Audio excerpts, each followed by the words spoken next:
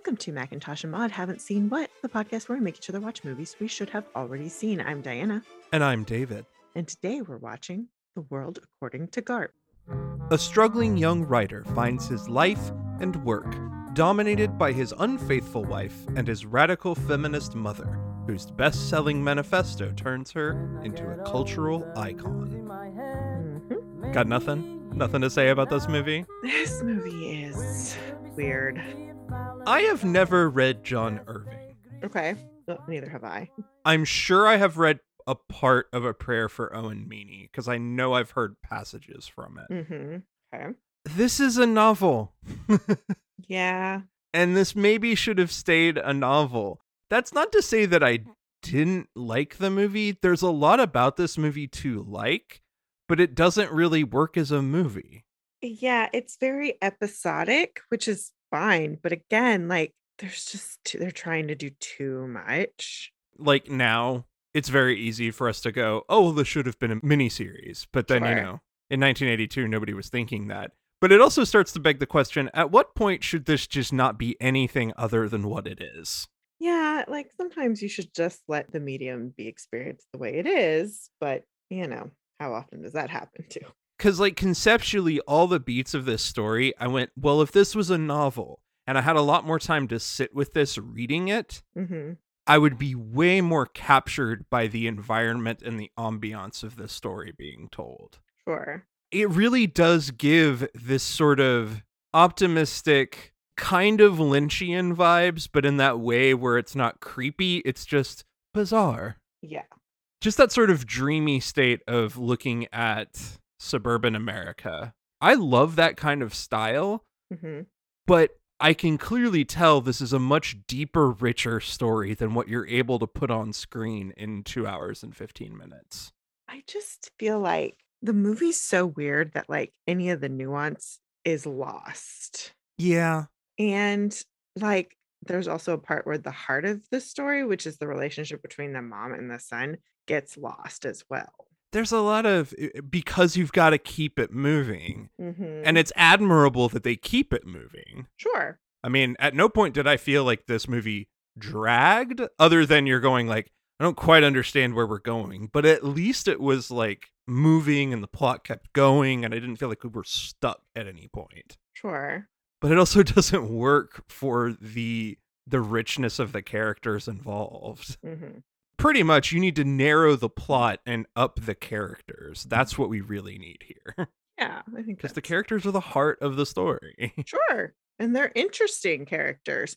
But it's just, yeah, it gets very episodic and it's like, yeah, yeah, you lost your thread. This one's a weird one. Well, let's get into our discussion of it. The budget for this film was $17 million, Okay. considering the amount of locations and the caliber of actors, though we shall say some of that is going to be interesting when we talk about them. Okay. That this budget seems pretty reasonable. And it grossed $30 million, which for a movie like this, which is relatively small and is going to be limited in who sees it, Sure. not bad. No, that seems reasonable. I mean, you have to bank on the fact that you had a very hot commodity in your lead role. Mm-hmm. It as a movie is captivating and interesting. Hmm. I'll give it that. Well, let's talk about our writing. And of course, the writer of the novel is John Irving. Now, he is a very well-known American novelist. He's done a lot of movies that have film adaptations. Mm-hmm. Other ones include A Prayer for Owen Meany, The Cider House Rules, A Widow for 1 Year, and The Hotel New Hampshire. Okay. And he's one of those prolific writers. He's very much a literary writer, Mm-hmm. as opposed to the like paperback novelist type writers out there. He's very much in that tradition. Okay. And then our screenplay was written by Steve Tessich. Before this, he wrote Breaking Away, Eyewitness, and Four Friends. After this, he wrote American Flyers and Eleni. Okay, I'm not familiar with any of those. I know. What do we think of the writing of this movie? Well, I think the story just wanders too much. It's too episodic, which is not great for what they're trying to accomplish. And yeah, it does feel like a book. And yeah, I think it needs a real tighten up. I think this would be worth investigating more as similar to our Kubrick rule, a corollary. If your book adaptation feels like a novel, that means you did a bad adaptation. Yeah. If you could not find the through line and how to adapt it to a movie to make it feel like a movie, you did a bad job. Yeah. It's hard to tell where the line of this is an unfilmable novel, because there are some of those, let's be very Sure. clear, Yes. versus this is just a bad version of the script. And we didn't get the caliber of person who looked at this novel and went, okay, we need to take this part out, we need to rearrange these things, and we need to make it work so that it's actually going to make sense when we put it on screen. Mm-hmm. I'm willing to believe the latter, especially because we're going to have some who could have been betters here that make a fuck ton of sense for this movie. Okay. I've heard great things about Breaking Away. I'm sure Steve Tessich is a great screenplay writer. This script just does not work for this story. No, it doesn't. It's just focusing on all the wrong things. John Irving's mother was not married when he was conceived. He had never met the man, and his mother refused to talk about him. Eventually, Irving said, "Well, if you won't tell me about him, I'll make him up and the circumstances of my birth." Her reply to him was, "Go ahead, dear." Thus, he made this novel. I feel like that's more bizarre. But it makes a ton of sense for the quality, the dreamlike nature of it, the way he's like weaving in this sort of real emotional weight of not having a father with all of these fantastical ideas about it. Sure. That makes a shit ton of sense. And it's something that the movie only touches on in reference, in an inference. It never actually just goes to it and talks about it. Mm-hmm. Like, all you get is just that Garp is so intensely loving and protective of his children, and even when he fucks things up, the number one thing he's worried about is not necessarily his relationships, but his family and his home. Yeah.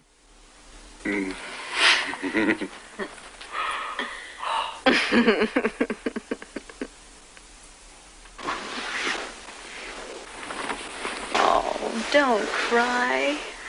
I'm the one who's supposed to be crying. I gotta do everything around here. I gotta cook, I gotta clean, I gotta cry.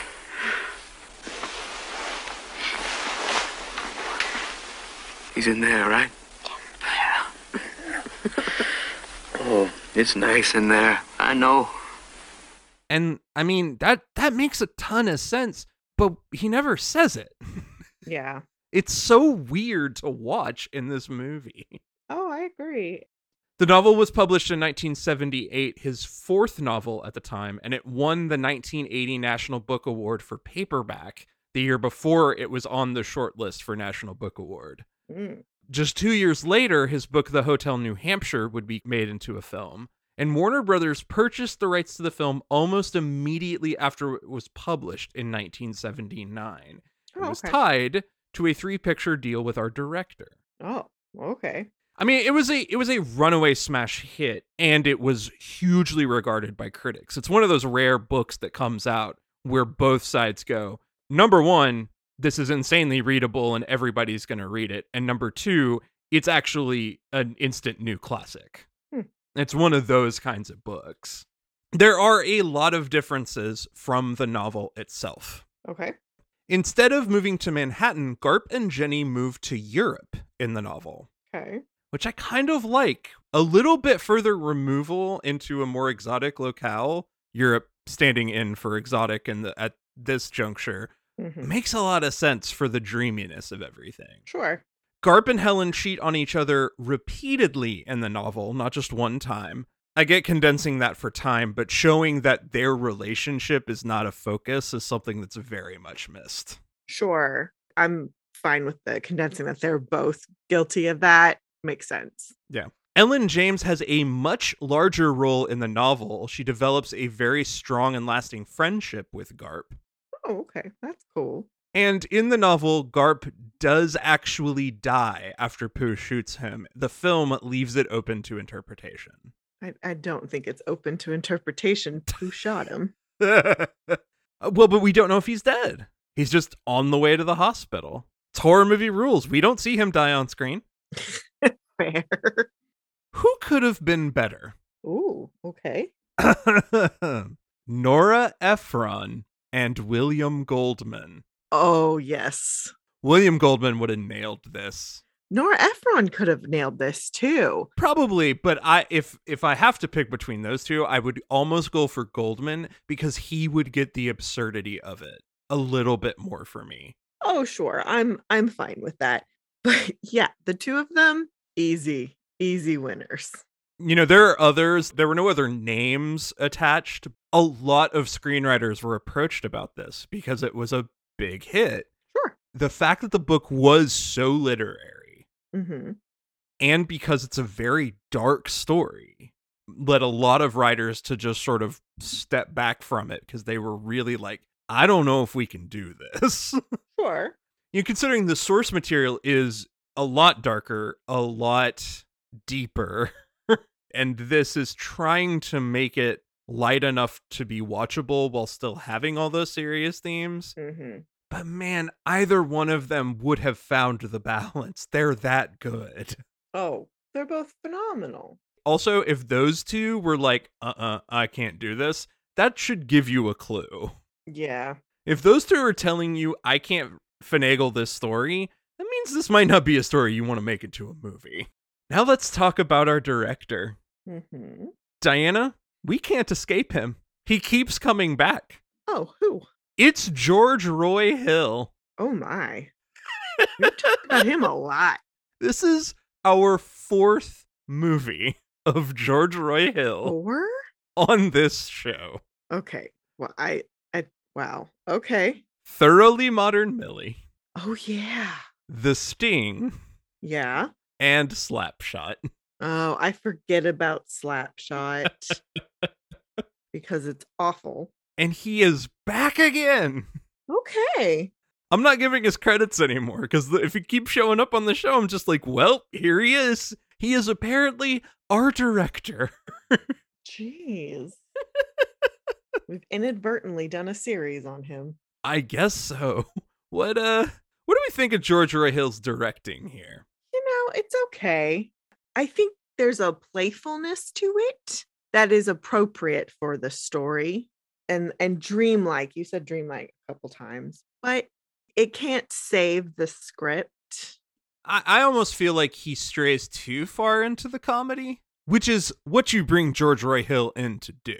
Well, and your lead is Robin Williams, so yeah. There is that, although we're going to get into that. George Roy Hill was firmly at the helm of this movie. Mm-hmm. Robin was not allowed to go off. He started improvising as soon as they started rehearsing at Columbia University and were filming initially in New York. He quickly learned Hill was not okay with him improvising and straying from the script. Mm-hmm. Per Robin, quote, I'm used to working at a high energy level, but George helped me go for subtler nuances that are vital to the character, unquote. So I think he let Robin improvise when it was appropriate. But I think he firmly went, we're not going there. Okay. And I think that's to the movie's credit. Mm-hmm. Robin Williams does not overshadow this movie. And he is that kind of performer. He can take over a movie. Sure. He doesn't for this one.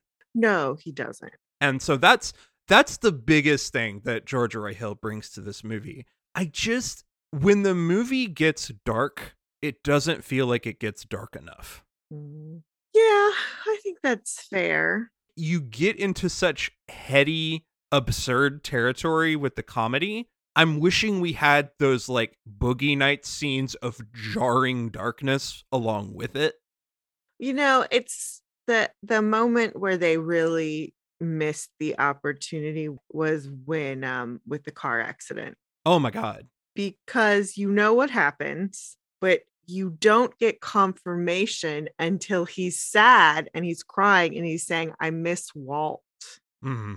Because you just can't, I mean, you know, kids in movies, sometimes it's just like, well, they're just not on screen because they're outside playing or whatever. You don't get any like confirmation until much later. And it's sad and it's a beautiful moment, but it's like we should have gotten more out of this. And that's where it's hard to tell whether it's the script or the Mm. directing and who's responsible for what. Mm-hmm. But it's missing that additional layer. Mm-hmm. What's really fascinating here too is watching it going like, oh my God, there's so much Wes Anderson in this movie. A little bit, sure. Like he may not have even known it, but he was pulling cues from this movie.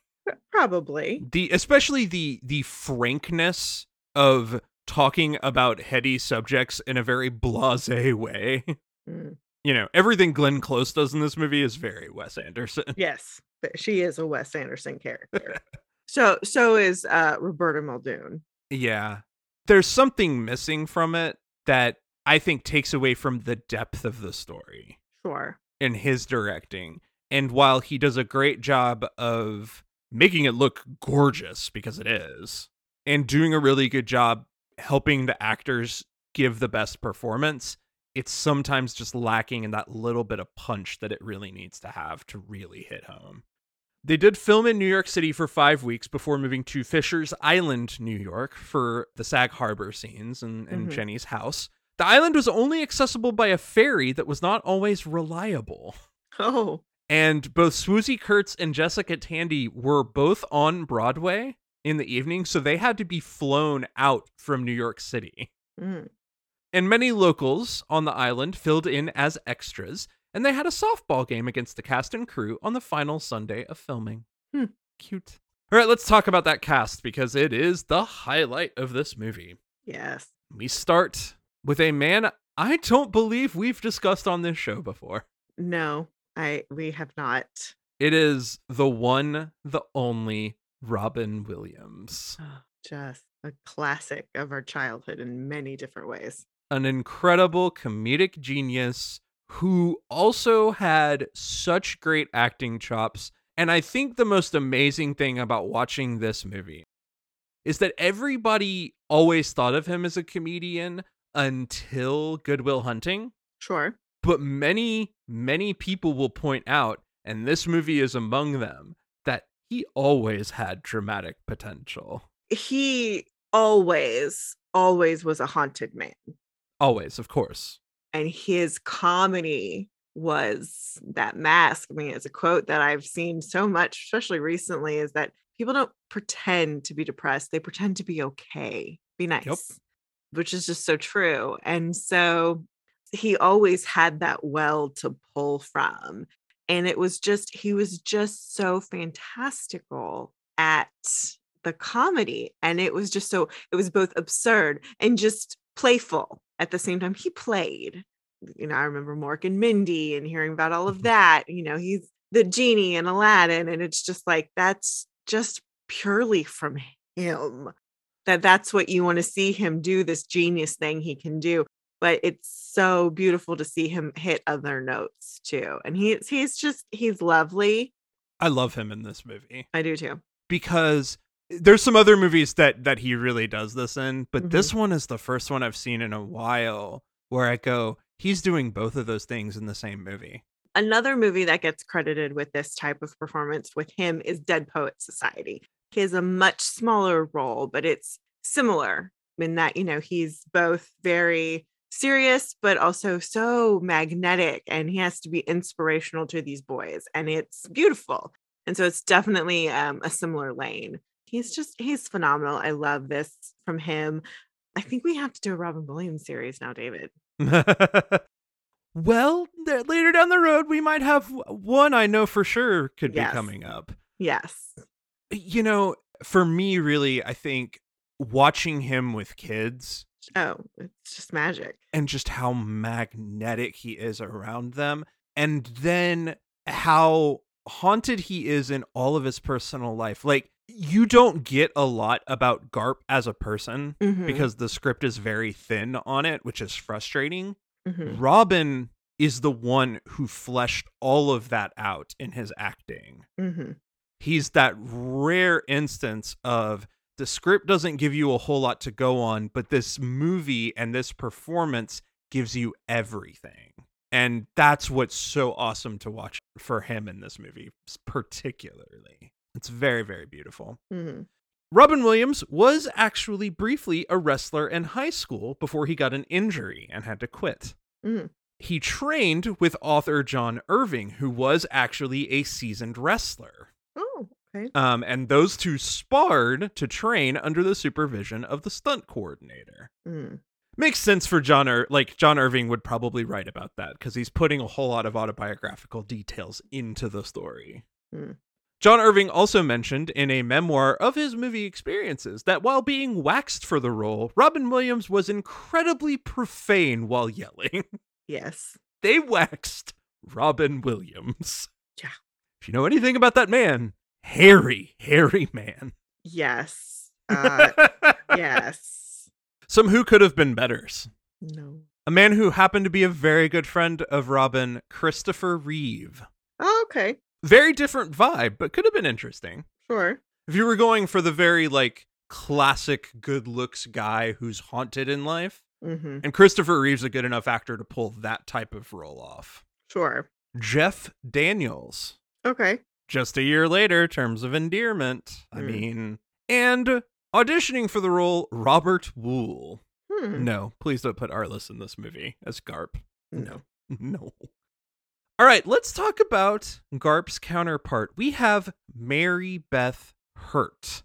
Before this, she was in Interiors and A Change of Seasons. After this, Daryl, My Boyfriend's Back, The Age of Innocence, Shimmer, 6 Degrees of Separation, Affliction, Bringing Out the Dead, Autumn in New York, The Family Man, The Exorcism of Emily Rose, Lady in the Water, and Young Adult. She was married just before this to William Hurt, the very famous actor, and then got married to Taxi Driver's writer Paul Schrader, who she is still married to today. Interesting. What do we think of Mary Beth Hurt in this movie? I like her a lot. Her and Robin have good chemistry together, so they're fun together. They have good chemistry in that very awkward slice of life American way. Mm-hmm. They have chemistry in that way where it's not like they're super lovey-dovey and charming. It's they seem like an actual real life couple who struggles in their life. Mm-hmm. And that's its own kind of chemistry. Mm. That's what's very interesting. She's just really good. Yeah. I don't have a whole lot more to say about her than that, but she holds her own against a man who, by all rights, could completely take over a scene. Then we have 8-time Oscar nominee Glenn Close playing Jenny Fields. Mm-hmm. She's fucking Glenn Close. I have her credits here. Fuck that noise. She's Glenn fucking Close. I mean, yeah, this is her debut, isn't it? Her film debut. Yeah, Glenn Close is just one of those women who's always looked like she was in her late 40s. And that's not an insult. She's a beautiful woman, but she just has a mature look. And when you look at her and she's playing young, that's just her face. And when she's playing old, that's also just her face. I know they did do a little age makeup on her, but she just has a very mature look. And it's fascinating. And it's just like, wow, you're amazing. She's amazing. And then she's just Glenn Close all the time. She knows every single thing about this character from the moment you see her come on screen. Yep. She just is Jenny. Mm-hmm. It's magnetic. Anytime she's on screen, you're just drawn to her because she's completely unpredictable. Mm-hmm. And she's also sweet. You're like, you are bizarre and a little creepy and also very loving. I don't know what to think of you. Mm-hmm. She nails a character that by all rights should just completely go off the rails and just nails it in one. It's amazing to watch. She is the highlight of the movie. Mom, we go now. Do you feel anything? Do you get any physical enjoyment from it? Not when I'm working. Oh, sometimes. Why do you think men like you? Mom, we really gotta go. Well, do you like her? She's very nice, Mom. What is it about her that you want? I don't mean just her sex parts. I mean, is there something else that's satisfying? Well, What's a combination? How do you feel to be wanted in that way? Does it degrade you to have my son want you in that way, or do you think it only degrades him? I don't know. Close was only 4 years older than Robin Williams when making this movie. She was only 1 year older than Mary Beth Hurt. Yeah, I mean, it's just she's got that mature look. I know. And that transformation ability. I mean, that's the other thing. She is a chameleon. She can totally transform into a character, which has always been her calling card as an actress. She landed the role when George Roy Hill and casting director Marion Doherty saw her on Broadway in Barnum. Mm. She did a ton of theater before this, so that helps. Who could have been better? Get ready to laugh at this one. Mm-hmm. Per Variety, Pat Benatar was offered the role. What? That makes no sense. Hit me with your best shot and fire me from this movie because fuck that. Oh, I'm embarrassed for you, David. I had to do it. No, you really didn't, but okay. Let's wash that out because we're now going to talk about the other amazing highlight of this movie. It's John Lithgow playing Roberta Muldoon. We've talked about him 3 different times on this show, Terms of Endearment, Cliffhanger, and Dreamgirls. He's an absolute fave actor of ours. Mm-hmm. Oh my God. A comedy powerhouse as well. He is. He's great. Now, we of course don't love that a cishet white gentleman is playing a trans character. Absolutely. That's not good. Don't like that. I will say though, I was so waiting for something gross with Roberta. I was so stealing myself because I had heard a little bit about it and I was just like, okay, I'm nervous about this. And it was just a matter of fact. Mm-hmm. It was no one cared. Roberta's like, oh, this is why you know me. Or and then the offhanded joke, which wasn't necessary, but it came from her, which was nice. It was nice that the character was just matter of factly trans and happy and living their life. Yeah. Like just in the world as people are. And maybe the sweetest human being in the universe. Yeah. Dead men don't eat. Yeah, dead men don't bitch either. I've got to go. It's late. Goodbye, darling. Oh. Sure you can stay? No, I have to go have a heartbreak in Manhattan. He's young. He's handsome. Oh, what can I do? Maybe this time it'll work out. Maybe so. I'm a hopeless romantic in a male chauvinist world. Bye, darlings. Here's what I do love and appreciate is that in 1982, I know that's not an argument to make it right, okay? No. But in terms of the writing of the character, Sure. not addressing it is going to make it even weirder, Mm-hmm. especially in that time, and then noting that the story's kind of happening even before the present day. Mm-hmm. At some point, you're going to have to address the fact that somebody is trans on screen. Sure. And he does it, and then he does it as a matter of course. And what I love is that not only does he do that, but Robin doesn't mug for the camera. He reacts instead of the, completely honest. Interesting. That's what I think works so well about it. Yes, there's no pretense. Yeah, there's no cartoonish double taking of it. Sure. Just only Garp's like, you're so completely frank and honest about things when you've clearly been through a whole lot in your life. Interesting. And then moves on because everything else is even wackier around him. Yeah, I like that she is not a wacky character or person. She might be the most grounded in that community. She truly is. And she's just a part of their lives, which, shouldn't be, shocking. And yet it is. So that's lovely. John Lithgow does a lovely performance. I would like we would like trans people to play trans characters, and that would be great. I'm just really thankful for the thoughtfulness he brought to the performance. And you can tell Lithgow was like, I'm going to do this character justice. Sure. Or well, he's going to be serious about it, and Yes. It didn't come off as an actor in drag, which is No. often how that sometimes is. It just, we were so ready for it to be super, super icky, and there are things about it that are icky, but it is mostly sweet. Yeah. Sweet. And that's nice. Sweet is the perfect word. Who could have been better? I mean, a trans person, yes. Yes, number one. Ugh. Despite the fact that his ex-wife was cast in the film in a leading role, William Hurt actively campaigned for this role. Wow. Okay. I don't know that he'd bring the same nuance that Lithgow did. I don't think he has the gentleness that John Lithgow has. I love William Hurt as an actor, but Yeah, oh sure. that dude is sinister as a presence. He's so authoritative. And John Lithgow has that gentle giant thing. Yeah. He can just be so sweet. Yeah. I love William Hurt, but Lithgow was such a better cast for this. And that is it for our main cast for the movie. Let's move on to a few Arpons. Arpons, random people of note. Playing Mr. Fields, Jenny's father, Hume Cronin. He is a character actor of some note. He shows up in Spartacus, Hamlet, Cocoon, The Pelican Brief, and a number of other very famous movies. Mm-hmm.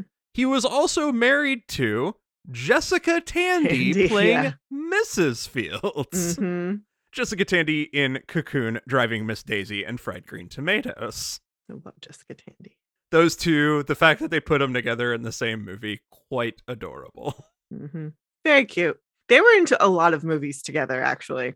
They were, especially late in their careers. They did a lot of movies together, Mm-hmm. which was actually like, that's really adorable, and I love it. It's a good way to spend your time together. Swoosie Kurtz playing, and I hate having to say this, but this is her credited name, the hooker. Yeah. She is a character actor in so many different things, most notably Reality Bites, Liar Liar, and she had a small role in Slapshot. She also was one of the leads in one of the best, like, primetime soap operas, Sisters. I knew you were going to say that. Yeah, because I talk about it all the time, and the fact that it's not streaming anywhere is bullshit. It'll get there someday. Brenda Curran playing Pooh. She played Nancy Clutter, one of the sisters that gets murdered in Cold Blood. Amanda Plummer playing Ellen James. She is a fantastic character actress who you would best know as Honey Bunny in Pulp Fiction. Oh, okay. John Irving playing the wrestling referee at the match. He is, of course, our author. And playing the pilot that crashes into the house. Hey, it's pre-disastered. Such a good line. Mm-hmm. Is our director, George Roy Hill. Cute. One Arpon who could have been better. Oh. Originally cast as Duncan, Garp's oldest son, Mm-hmm. was Justin Henry, a.k.a. Billy Kramer from Kramer vs. Kramer. Oh, yeah, that kid was great. However, just when they were working with him on set, his presence just didn't mesh right. It wasn't working out when they started filming. Mm-hmm. So they decided they were going to move on. As with our Oscar series, we will always talk about nominations, but not winners. This was nominated for 2 Academy Awards. Best Supporting Actor for John Lithgow, Mm-hmm. and Best Supporting Actress for Glenn Close. All right. No Robin Williams here, which I kind of get. It's like his first big film breakout. Sure. Like Popeye happened, and that was a disaster, and nobody Sure. talked about it. But this was his first, like, big, hey, he might be a movie star. Mm-hmm. And finally, a few little pieces of trivia. The Wilmerding estate on Fisher's Island doubled as Jenny's halfway house. It was mentioned in publicity notes, which caused the owner, David Wilmerding, to threaten legal action. He claimed that neither he nor the home should have received publicity, and he now considered himself a target of the public. However, a set designer had actually scouted it from a book called Summer Places that was published in 1978, so it had already received similar publicity in the past. And finally, the house that is crashed into was built at the end of a single runway at a small Lincoln Park, New Jersey airport. The house, though, was not removed for several weeks after filming. No planes have ever hit houses in that vicinity, though one plane did bounce off the roof of a passing car a few years before filming. Yikes! Wow. Yeah, that's insane. And that is it for The World According to Garp. As with all of our movies, we will have a specific rating for this movie. It's not wrestling unitards. And please, nothing to do with Ellen James. No. Typewriters. Okay. Typewriters. Writing, such a big part of this movie. Yep. I will go first. I'm going to give this one a 3. It's a hot mess. It really is. And the story just doesn't quite work. But those performances are so good. Like, just phenomenally good. That they actually managed to salvage the movie, which is so hard to do. It speaks to the level that the actors are working at, that they took an off the mark and kind of meh script and a kind of meh directing and really just made it into something that is why it got nominated for performance awards. I'm going to give it a 3. It's worth watching for those performances. It's just odd. It's really odd. I'm going to go with a 2.5. I just, the story is just too big of a problem for me to bump it up any higher. I do love all the performances, but yeah, it's a 2.5. That's fair. Well, that's it for this movie this week, so we have to move on to our next film. Which is? Well, we are going back to the well of television comedy writing. Oh, okay. And in this case, to a movie starring the greatest drunken Englishman to ever grace the silver screen. We are watching Peter O'Toole in My Favorite Year. All right. I know nothing about this film, so. Neither do I. Okay, cool. I had never heard anything about it, but after reading into it a little bit, I'm a little excited. This one seems like it could just be plain fun. All right. But before we go, we have some new movies to talk about. This week we saw Scream. 25 years after the original series of murders in Woodsboro, a new ghost face emerges, and Sidney Prescott must return to uncover the truth. This movie is fun. It's fucking fun. I mean, my expectations were very low. Oh, okay. And then they were. I was like, I am expecting nothing out of this film because it's a requel, which they thoroughly explain in the movie. But it did a really great job of shitting on its own franchise in the places where it desperately needed to. Definitely a lot of fan service, but in a fun, good way. And it was made by people who clearly love and respect the original. So yeah, it was fun. It was a good time. If they make more, I'm ready for it. Like, they set it up well to be able to do that in a what I felt was a satisfying way. We all have been through the Scream saga with us. Like, I fucking love that movie. That movie slaps. And this one was fun. Like, it was a good time. They did a really good job of balancing the meta with an actual compelling, slasher thriller. Sure. And they went way deeper on the meta this time because they were like, we are gonna have to go for broke on that. Like, yeah. There's no way around it because we know what movie we're making. Sure. But at the same time, it's never to the point where you're just eye rolling and being like, what? This is all that we just did this so we could cash cow it. They never got to that point. There was always a storyline that it came back to, and always came back to the whole thing of like, this is a fucking thriller. People are dying. It's not good. It's really good. It's solid. And like, if you're not a fan of the Scream series, maybe this one isn't necessarily for you. But also, if you're not a fan of the Scream series, what's wrong with you? Yeah, they're so good. They are. They're very good. So I was very, very happy. I wasn't like blown out of the water, but I was just like, I feel good about this. This was a good time. So until next time, have a good movie.